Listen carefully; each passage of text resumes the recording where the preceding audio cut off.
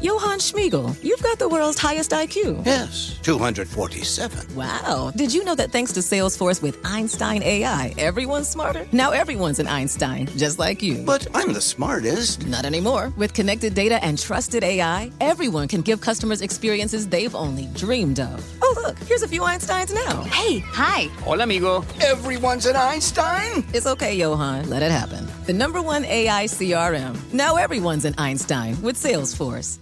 You know success when you see it. Or you think you do. The people in the spotlight. But what about those small business masterminds who succeed at making their money work harder? They do that by having a business bank account with QuickBooks Money, which now earns 5% annual percentage yield. Making your money work as hard as you do? That's how you business differently. Learn more about QuickBooks Money at quickbooks.com/5APY. Banking services provided by Green Dot Bank. Member FDIC. Only funds and envelopes earn APY. APY can change at any time. The Hartford understands protecting your business with the proper insurance can be a challenge. The Hartford team can provide coverage to suit your industry. The Hartford empowers mid to large-size companies like yours to help manage risk, from liability and property insurance to workers' comp and more. Let The Hartford help protect what's unique about your business. Learn how at thehartford.com.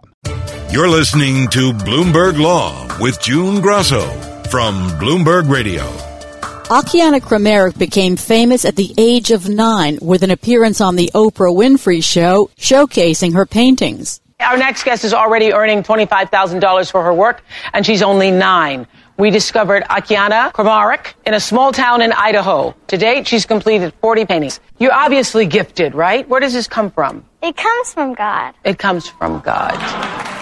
That was back in 2003, and Krameric's painting of a green-eyed Jesus, Prince of Peace, remains one of the most recognized depictions of Jesus around the globe. For more than a decade, Krameric's art has been mass-marketed by Carol Corneliuson, whose Christian art business served as Krameric's licensing arm until a falling out. Last year, Krameric filed a lawsuit claiming that Corneliuson hid sales, skimped on royalty payments, and sold unauthorized, low-quality versions of her work. Joining me is Roy Strom, Bloomberg Law reporter. Roy, tell us a little bit about Akiana. So Akiana Krameric was a child prodigy artist. She painted a portrait of Jesus as an 8-year-old. It's called Prince of Peace. And she appeared on Oprah Winfrey when she was 9 with a series of paintings that for a 9-year-old or an 8-year-old would just blow you away. And she told Oprah that her talent comes from God. And she rose to fame in sort of the Christian art world scene. And there's been movies based on stories that parallel her career, and she has a fairly prominent social media following and online presence, YouTube and Facebook, things like that. She decided, or her family decided at that point, to partner with a Christian art business to sell her work. Tell us what you know about that partnership. The Krameric got into business with a woman named Carol Corneliuson, who had some experience in licensing. She had worked with bookstores selling products licensed by Disney. She made a business starting in 2006 that was sort of along those similar lines, selling products that were licensed with images from Krameric's work, bookmarks, coffee mugs, things like that. She sold reprints of the portraits through an online website and business that she set up and built to have over 700,000 Facebook followers called Art and Soul Works. And the relationship lasted over a decade, I think, up until sort of falling out early in 2019. So after all these years of working with Corneliuson, what caused the falling out? It's a little bit hard to say exactly. What happened was a letter was sent from the Krameric camp to the Corneliusons in early January. It's an 8-page letter. It's very grateful for the relationship that the two had, but ultimately it's making the point that the Kramerics are going to have to split up with Art and Soul Works because the artist, Akiana, it seems like taking more control of her business and ultimately didn't feel like she wanted Art and Soul Works involved anymore in the licensing of her artwork. And so that's what ultimately led to a dispute between the two. Art and Soul Works felt like the cutoff was abrupt. They were also concerned with the fact that they had purchased some of her products and wanted time to be able to sell that inventory so they weren't just stuck with it with their licensing agreement having run out. And so the two sides tried to negotiate a sort of wind down period where Art and Soul Works would have more time to sell this inventory. Ultimately, those negotiations weren't successful, and the copyright infringement lawsuit was filed in May of 2019 in Chicago federal court. So why did the litigation finance firm Legalist decide to give Kramaric $500,000 to fund her litigation? So Legalist is focused on investing up to $1 million in lawsuits, which is kind of the smaller end of corporate litigation finance. A lot of these bigger firms will try to put a lot more money than that into a single case. But Legalist says that this case was the type of plaintiff that in the industry they often refer to as a David versus Goliath. The Kramarics are a family supporting an artist whose work she feels has been basically stolen and her copyright's infringed. And without money from Legalist, it'd be very hard for the family to pursue a lawsuit through to trial, which is very expensive in the United States. But Corneliuson says she's the David in this fight, not Kramaric.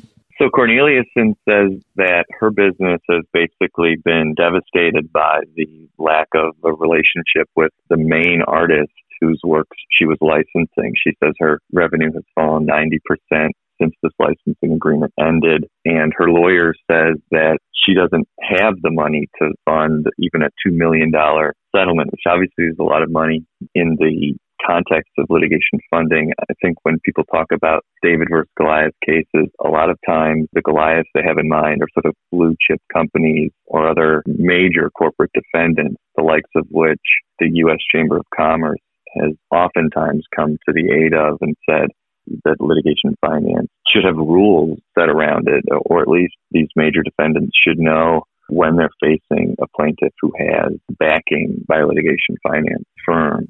So, yeah, the Corneliuson defendant in this case doesn't really fit that profile.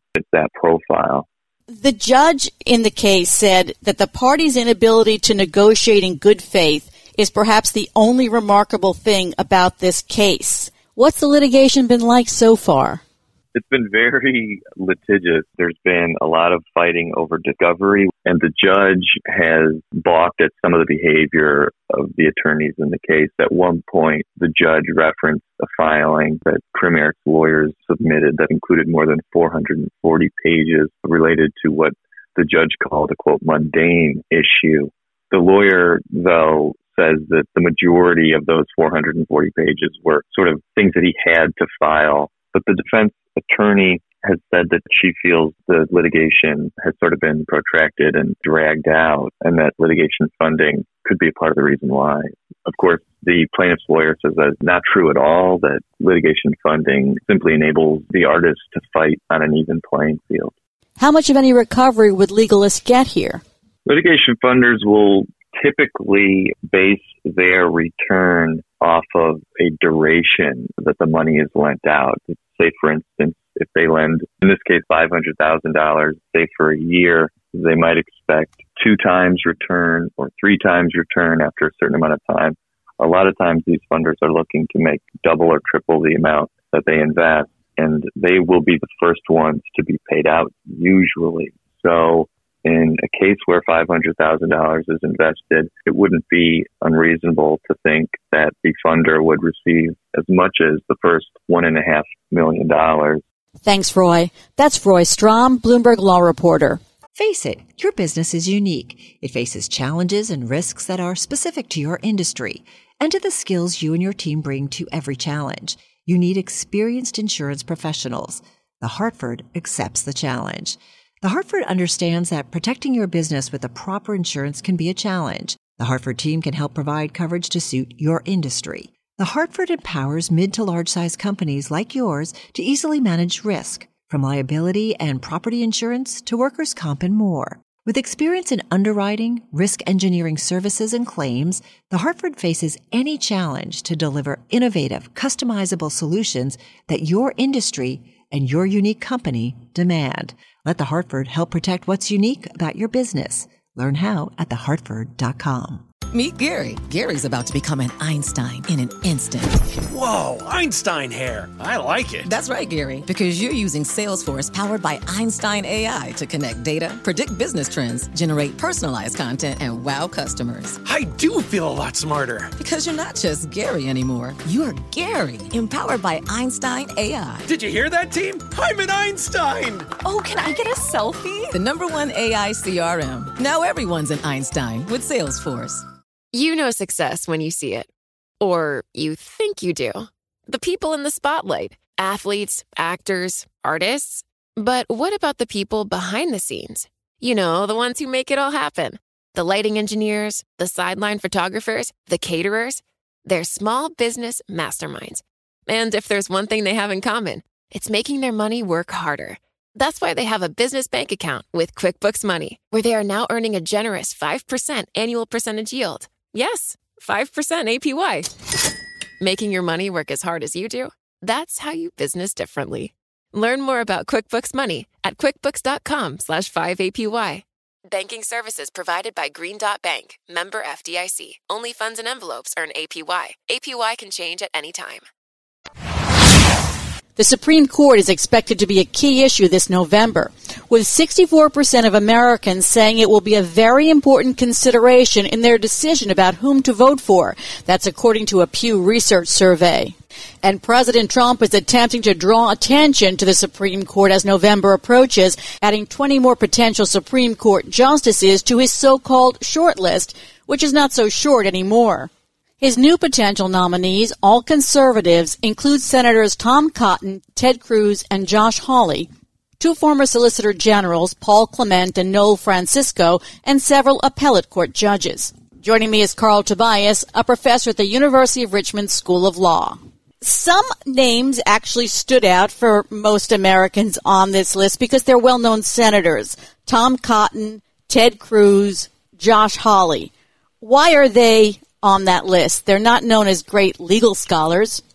Well, I think that they're on the list partly because they've been very supportive in the Senate. Two of them are on the Senate Judiciary Committee, and they've been very supportive of President Trump and President Trump's nominees, so it's a nod in that direction. And it is prestigious even to be mentioned for the Supreme Court, though it took Senator Hawley about 2 seconds to disavow any interest in being on the Supreme Court. So that was interesting, and I don't think Senator Cruz wants a consolation prize because I think he would like to be president. So that means we don't have very many viable choices from the Senate. So, of course, people like Hugo Black were named from the Senate, but that hasn't happened in quite some time. By choosing these senators, for example, Cotton tweeted, "It's time for Roe v. Wade to go," after he was named to the list. Is the president choosing them for political reasons, solidifying his base, perhaps? Sure. I think many people on that list were included for exactly that reason, and probably principally for that reason. There are a number as well who are from what are considered to be battleground or swing states. A couple from Florida and a nominee from Arizona, trying to help the senators there in some situations, like Arizona, in a close race, and trying to help himself, Trump, win the presidency. And so you see reasons of that sort for a number of nominees. The names on the list, the prior list, were chosen in large part by the Federalist Society. Do you know if the Federalist Society took part in forming this list as well? I'm virtually positive that Leonard Leo was instrumental in helping assemble this list. And I think Heritage Foundation, again, which was a participant in 2016. Many others. I believe White House counsel was intimately involved, as was Mark Meadows, Chief of Staff. And I think they were the prime movers. And, of course, you see many people who Trump has appointed to the appeals courts. A whole number of them are on this list. So that's not surprising. Is it surprising that the Federalist Society would choose the senators on the list who are not known for legal scholarship? No, but it may be that Trump had some picks he wanted for political purposes, and then also relied on Federalist Society, Heritage, and other people for input. And a number of the people are very high profile. I mean, Paul Clement is considered to be one of the preeminent Supreme Court litigators. And then a number of people from his own administration, from OLC, Solicitor General Noel Francisco, who just stepped down. So it's easy to explain, I think, most of the people and how they came to be on the list. Are they all conservative, or are they all super conservative? Is there some characteristic that unites everyone on the list? Well, I think most of them are ideologically very conservative.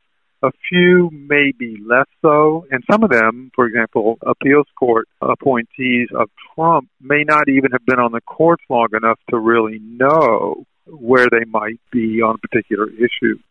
But certainly the vast majority are, but a few are not. The Ninth Circuit person who was a magistrate judge, for example, may be relatively moderate or mainstream, and a few others, perhaps, but probably not very many. Most have records and have litigated for conservative interests, for example, or issued conservative opinions. And so we have some sense of their track records. According to a lot of legal experts, the top contenders are still the same, and they're the ones that we've been familiar with: Amy Coney Barrett, Thomas Hardiman, and William Pryor. A few of those Trump even brought in to talk to the last time around when he ended up choosing Kavanaugh. Well, that's correct, and they may well be positioned in that way for the next opening if there is one. I don't think he's disavowed those people you just named, and they may well be at the top of any new list that is considered were there to be a vacancy. I think that's probably accurate. Now, if Trump were to win another term, you'd have Ruth Bader Ginsburg and Stephen Breyer in their 80s, Clarence Thomas and Samuel Alito in their 70s, which puts Trump in a position then of appointing 1 or 2 or 3 more justices, maybe even 4. Has any president before Trump appointed a majority of the court? That would have been Franklin Delano Roosevelt between 1937 and 1943. He appointed 2, 4, 6, 8 justices. There was considerable turnover then. Eisenhower appointed 4, but that's not a majority. Reagan appointed 3. Trump has been pressuring Biden to release his own list. What are the downsides to a presidential candidate releasing a list and saying, I'm only going to choose someone from this list? Well, to some extent, the person would be restricting himself or herself in that situation, and I don't know that there's any necessity to do that. I think people have a pretty good sense of, from Biden's long record as Judiciary Chair and his active involvement in judicial selection for nearly 4 decades as Vice President and Chair of Judiciary and longstanding member of the committee. So I don't think people have many doubts about the type of nominees he might propose. And so why restrict his options until the time comes? But it might give people some comfort. I don't know. I think Trump did it the first time because he wanted to assuage the Republicans who couldn't be sure exactly what he would do. And I think it had that effect. It made them more comfortable with his prospects if he were president. But I don't think Biden is similarly situated today. Biden hasn't named anyone, but he has vowed to nominate a black woman to the court. Is it advisable to promise that rather than to just say, I'm going to appoint the most qualified people around? Well, I think there's some tension there, but I think most people who observe the court believe that, and the federal courts generally, and I certainly have said that I think diversity is very important along a number of different variables. in terms of experience, in terms of gender, in terms of ethnicity. And many presidents have appointed people because the courts and the Supreme Court ought to reflect the people of the United States. But it is in tension with our notion about merit and those kinds of issues. But it is done. Remember, President Reagan did that when he said, I promised to appoint a woman, and he appointed Sandra Day O'Connor in 1981. And so I think it's accepted. But there's some tension there to some extent. According to a recent Pew study, 64% of Americans say the Supreme Court will be a very important consideration in who they vote for. And yet, in his acceptance speech at the virtual Democratic convention, Biden didn't even mention the Supreme Court, and there's been little mention of the Supreme Court by Biden.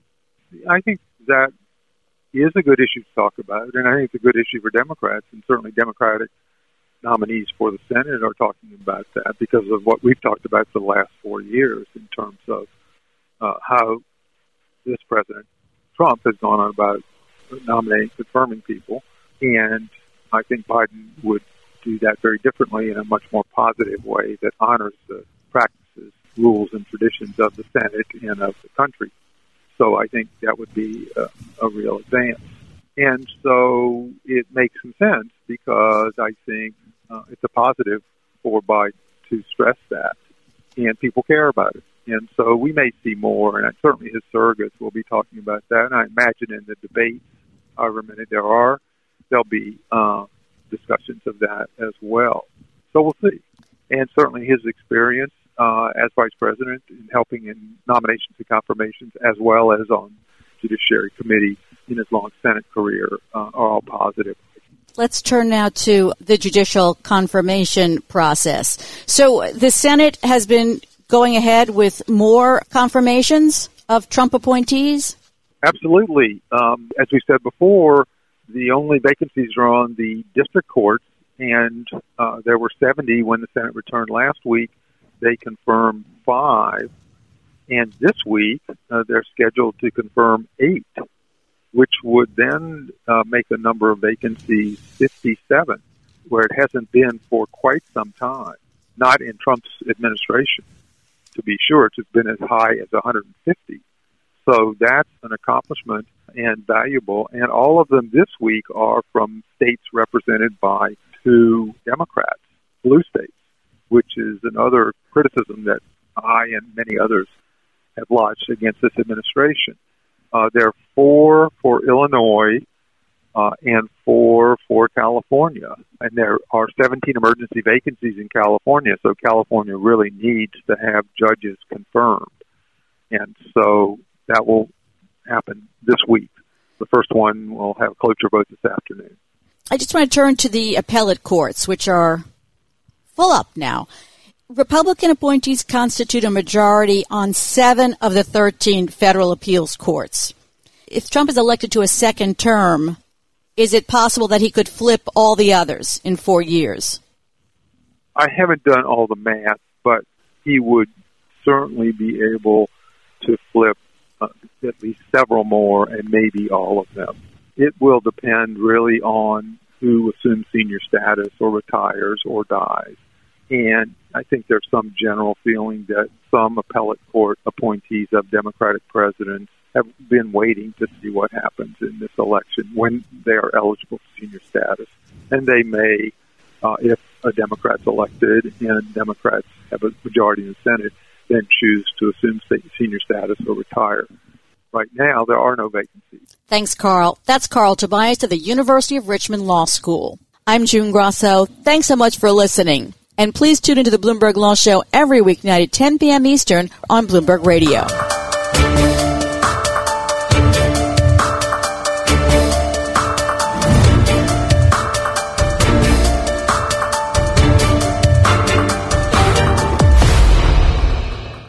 The Hartford understands protecting your business with the proper insurance can be a challenge. The Hartford team can provide coverage to suit your industry. The Hartford empowers mid to large-size companies like yours to help manage risk, from liability and property insurance to workers' comp and more. Let The Hartford help protect what's unique about your business. Learn how at thehartford.com. Meet Gary. Gary's about to become an Einstein in an instant. Whoa, Einstein hair. I like it. That's right, Gary, because you're using Salesforce powered by Einstein AI to connect data, predict business trends, generate personalized content, and wow customers. I do feel a lot smarter. Because you're not just Gary anymore. You're Gary, empowered by Einstein AI. Did you hear that, team? I'm an Einstein. Oh, can I get a selfie? The #1 AI CRM. Now everyone's an Einstein with Salesforce. Top Thrill 2 is like no other course. 2 420-foot vertical speedways, 3 launches. All right, let's talk strategy. Copy that, driver. Go for maximum acceleration off the start. Roger that. You've got a short straightaway to push from 0 to 74 on the first vertical speedway. And what about the rollback? Rollback will set you up for an explosive reverse climb 420 feet in the sky so you reach 0 Gs in total weightlessness. 420 feet of straight-up speed. Let's get it. Top Thrill 2, the world's tallest and fastest triple-launch strata coaster. Get your tickets at cedarpoint.com.